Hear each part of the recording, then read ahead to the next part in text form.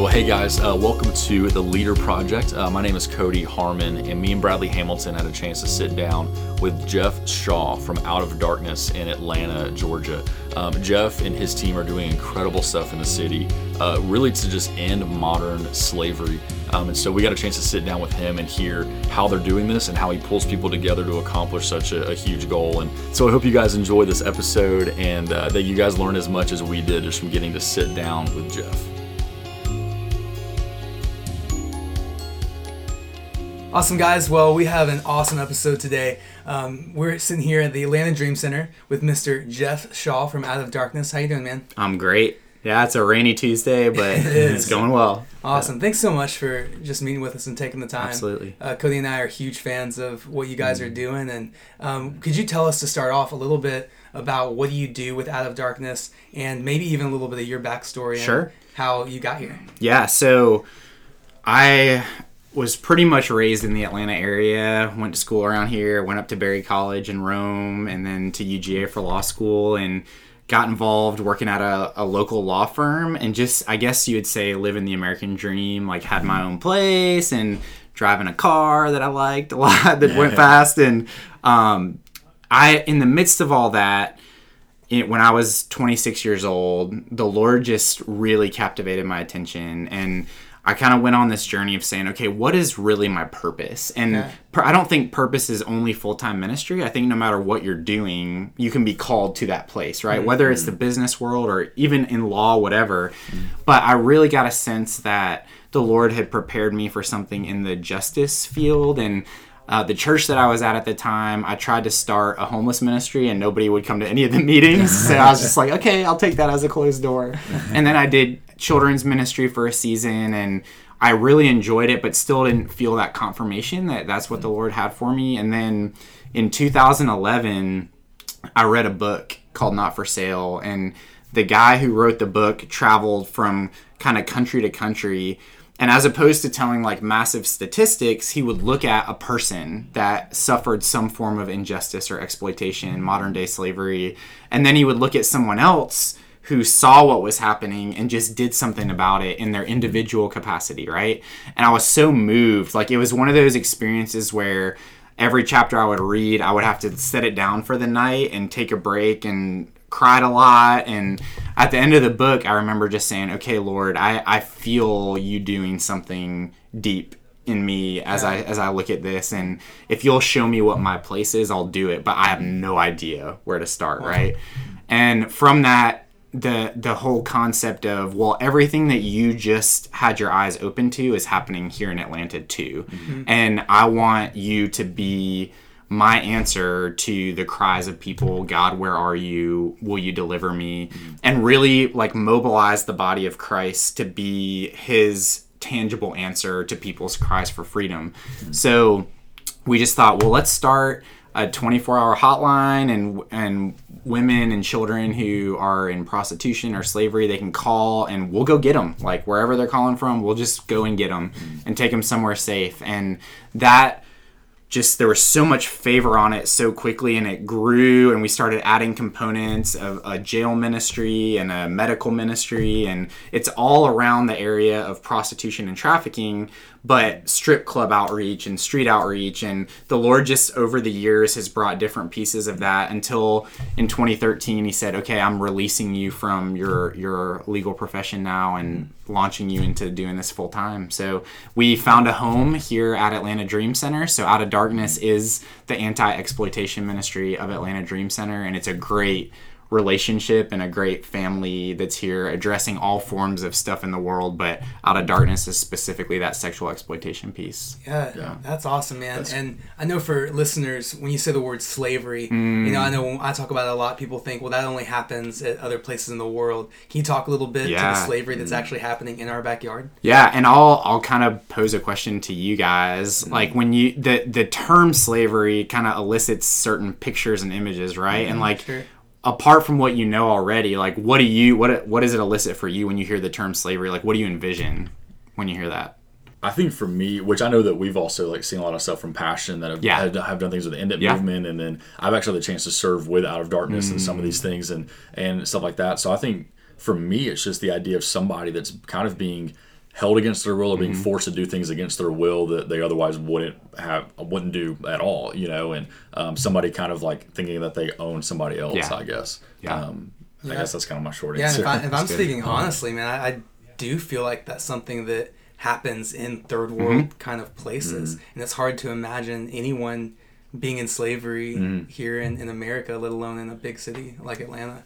Yeah, and I think you guys both nailed it. Like, the idea of, like, in India, people working in a brick factory and not getting paid, right? Or kids being held in brothels in Cambodia. And that just understanding here in the States that even those forms of slavery are happening where people are being held and forced to work and different things, but that slavery, actually, there's many different forms of bondage that take place. And that could be taking a child who was sexually abused in their own home and ran away from that abuse and then wound up with a guy who would put a roof over their head and a meal on the table, but they had to bring in $1,000 through prostitution or dance at a local strip club or whatever, that those vulnerabilities and lack of choices were really manipulated and used to force them into a lifestyle they would not have chosen for themselves in a lot of cases. So when we see that woman dancing in the club or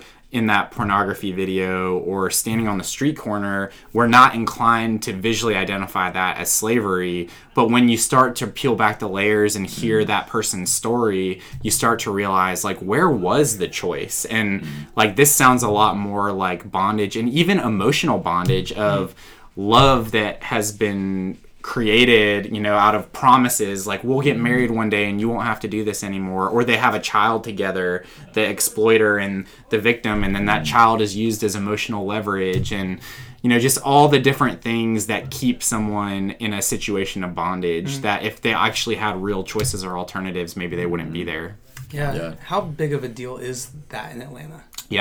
Well, it's hard to quantify because the nature of trafficking is that it's very untrackable, right? And it's intentionally kept in the darkness. But I can tell you, we've worked with over 1,200 women in the last 5 years, and I really feel like that's the tip of the iceberg. Like, as the more the word spreads and the more people start calling, we average 3,000 to 4,000 calls to our hotline per year regarding women in situations of sexual exploitation. And that realizing too that in the criminal justice system, historically, so many of the women just get arrested and charged with prostitution or drug possession, and then they serve their time and they go right back into the same cycle over and over again. So just starting to identify all these systems of oppression and saying, not how can we rail against the system, but how can we enter the system and offer a way out of it, right? So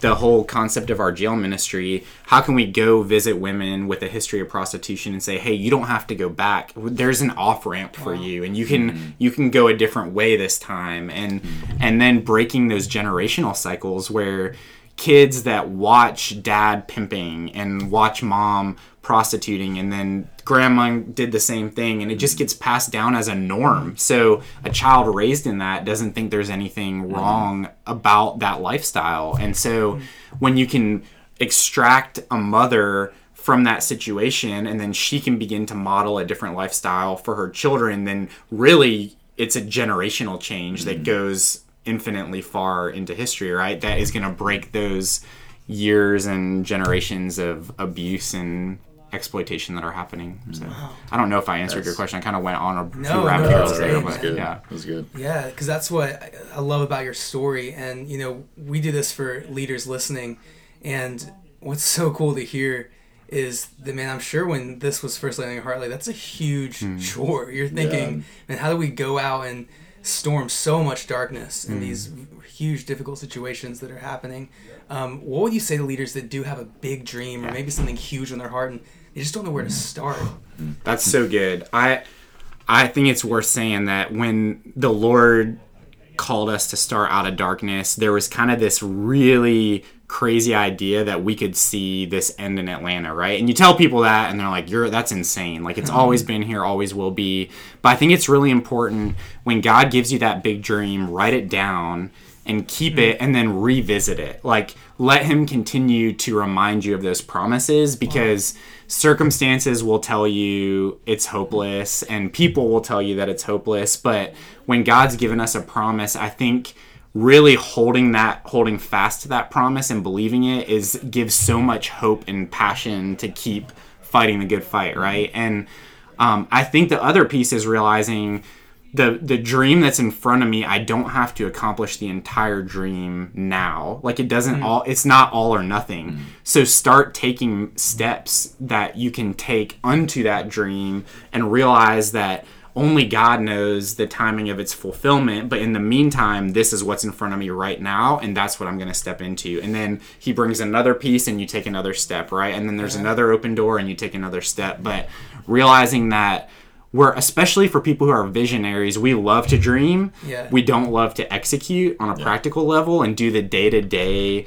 perseverance and the day-to-day commitment and sacrifices that it takes. But count the cost and bring a well-rounded team.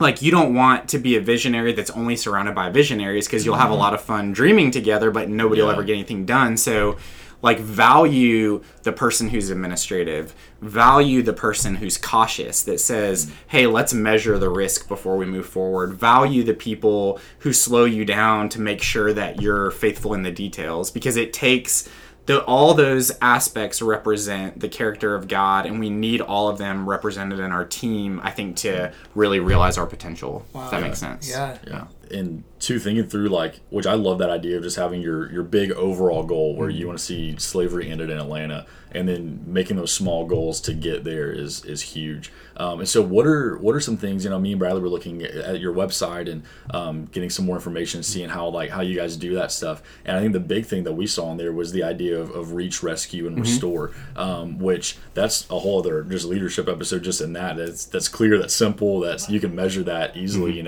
So how do you guys use those three areas, and what do those three steps look like as you guys go for that big goal of ending slavery in Atlanta? Yeah, that's a great question. So we do organize all of our activities under those three main buckets of reach, rescue, restore. So the concept of reach is, let's get to people where they are and let them know that there's another way. So they may not be ready to come to us yet, but we can go to them in their environments and their circumstances. And so the primary ways we do that, one is through a weekly outreach called Princess Night, where we take 25 volunteers a week. We take 50 roses and handwritten cards, and we just go to areas that are high volume of prostitution and exploitation, and we stop for the women and offer them that rose and card as a gift, and then we ask them if there's anything we can pray for them about, just to encourage them. And always that offering is there that if they want to get in the van and leave with us that night, they can, but we don't push that because they have to be ready. But all those cards we give out have our 24-hour hotline number in it that they can call anytime for a team to come and get them. Another thing we do is a monthly outreach called Encounter that stays out way later into the night, early morning. And they do street outreach, but they also go into a lot of the strip clubs in the metro Atlanta area.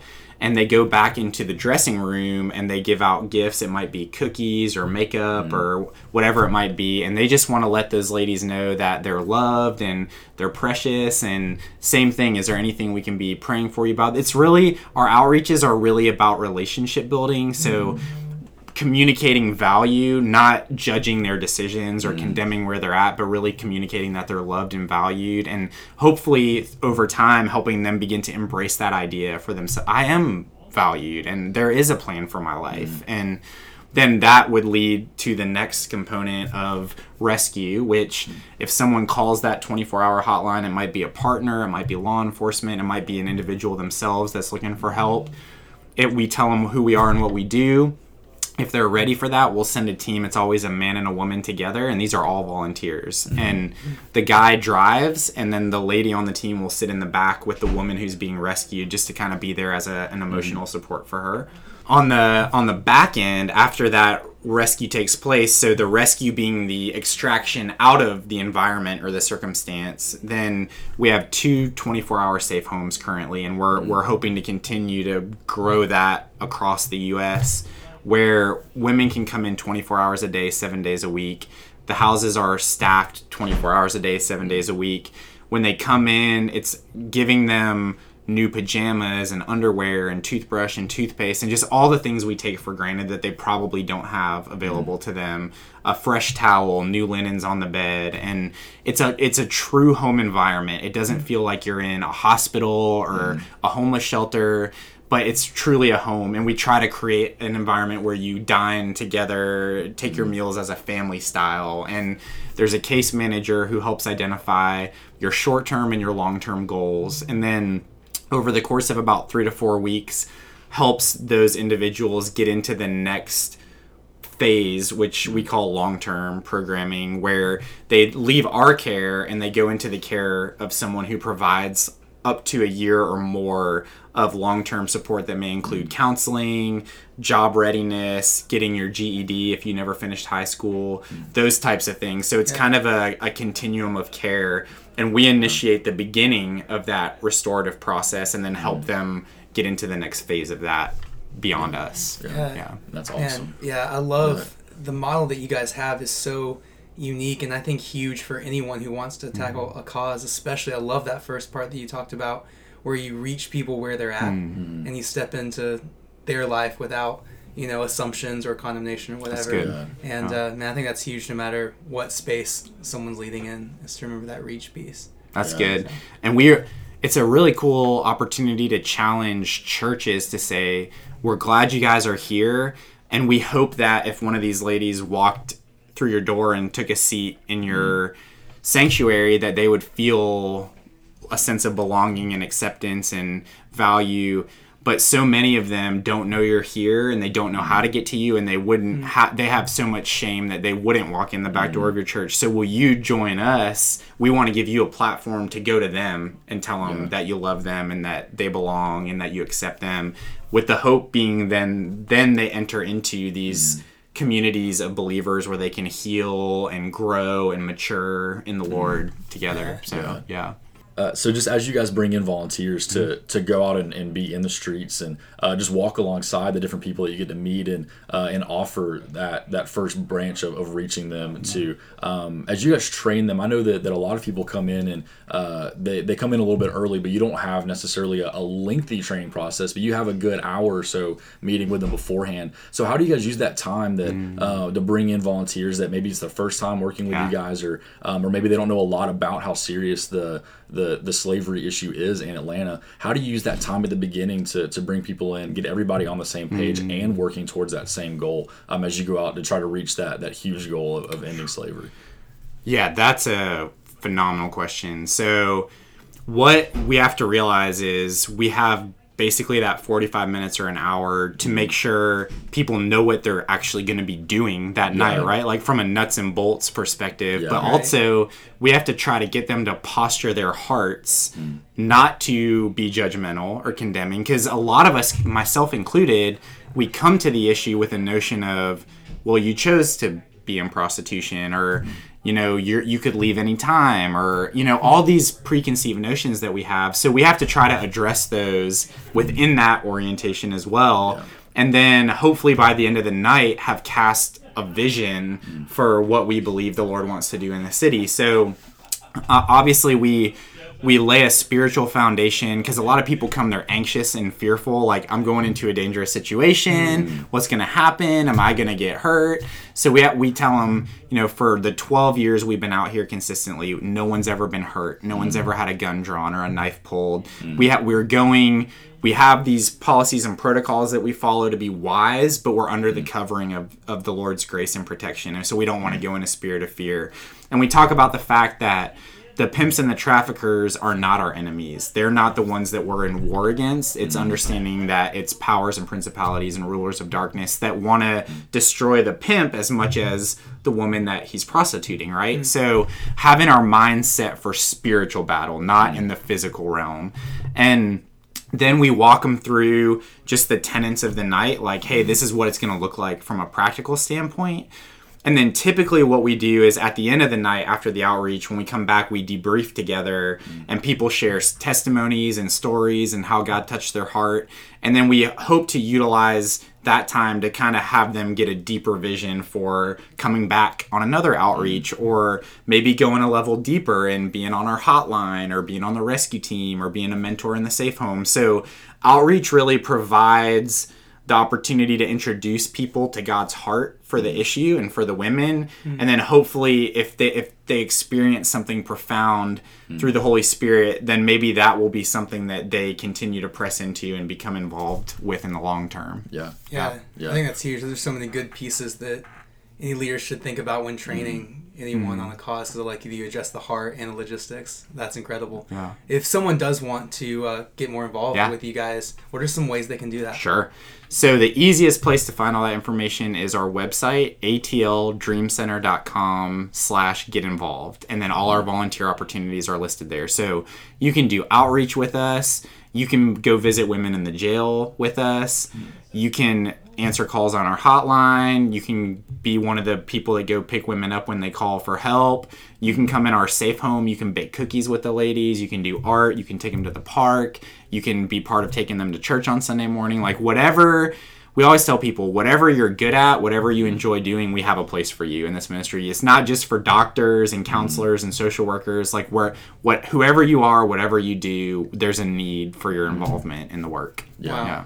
Well, and that I can speak into that too. Just as I've had a chance, I think twice to go out on Princess Night, and get to, just as you talked about, handing out the roses and stuff like that, and being part of some of those teams. And the first time I ever went, I got to see a lady come off the street that wanted to come in for help, and so that's just super eye opening, because I grew up in the Atlanta area too, and so to be on roads that I took going to Braves games as a kid, and then being like, man, all of this stuff is happening, I had no idea. Is huge. So you guys are doing incredible stuff, and it is eye opening to see how a lot of that's happening. I mean, right in our backyard, Right. So so that you guys are doing incredible stuff, and it's cool to see you guys grow with that, and see people come alongside you guys just to help out and all that kind of stuff. It's really cool. That's awesome. Yeah, we appreciate it so much, man. Thanks for just for sharing with us and taking the time to. And share your experience and what you've learned. I wish we had a ton more time just to pick your brain on stuff, and to just thank you for what you guys are doing. Man, we're just blown away by the fact that you step into that darkness, and just thanks for all that you're doing in Atlanta, man. It means a lot. It's an honor. Thanks, guys. Yeah.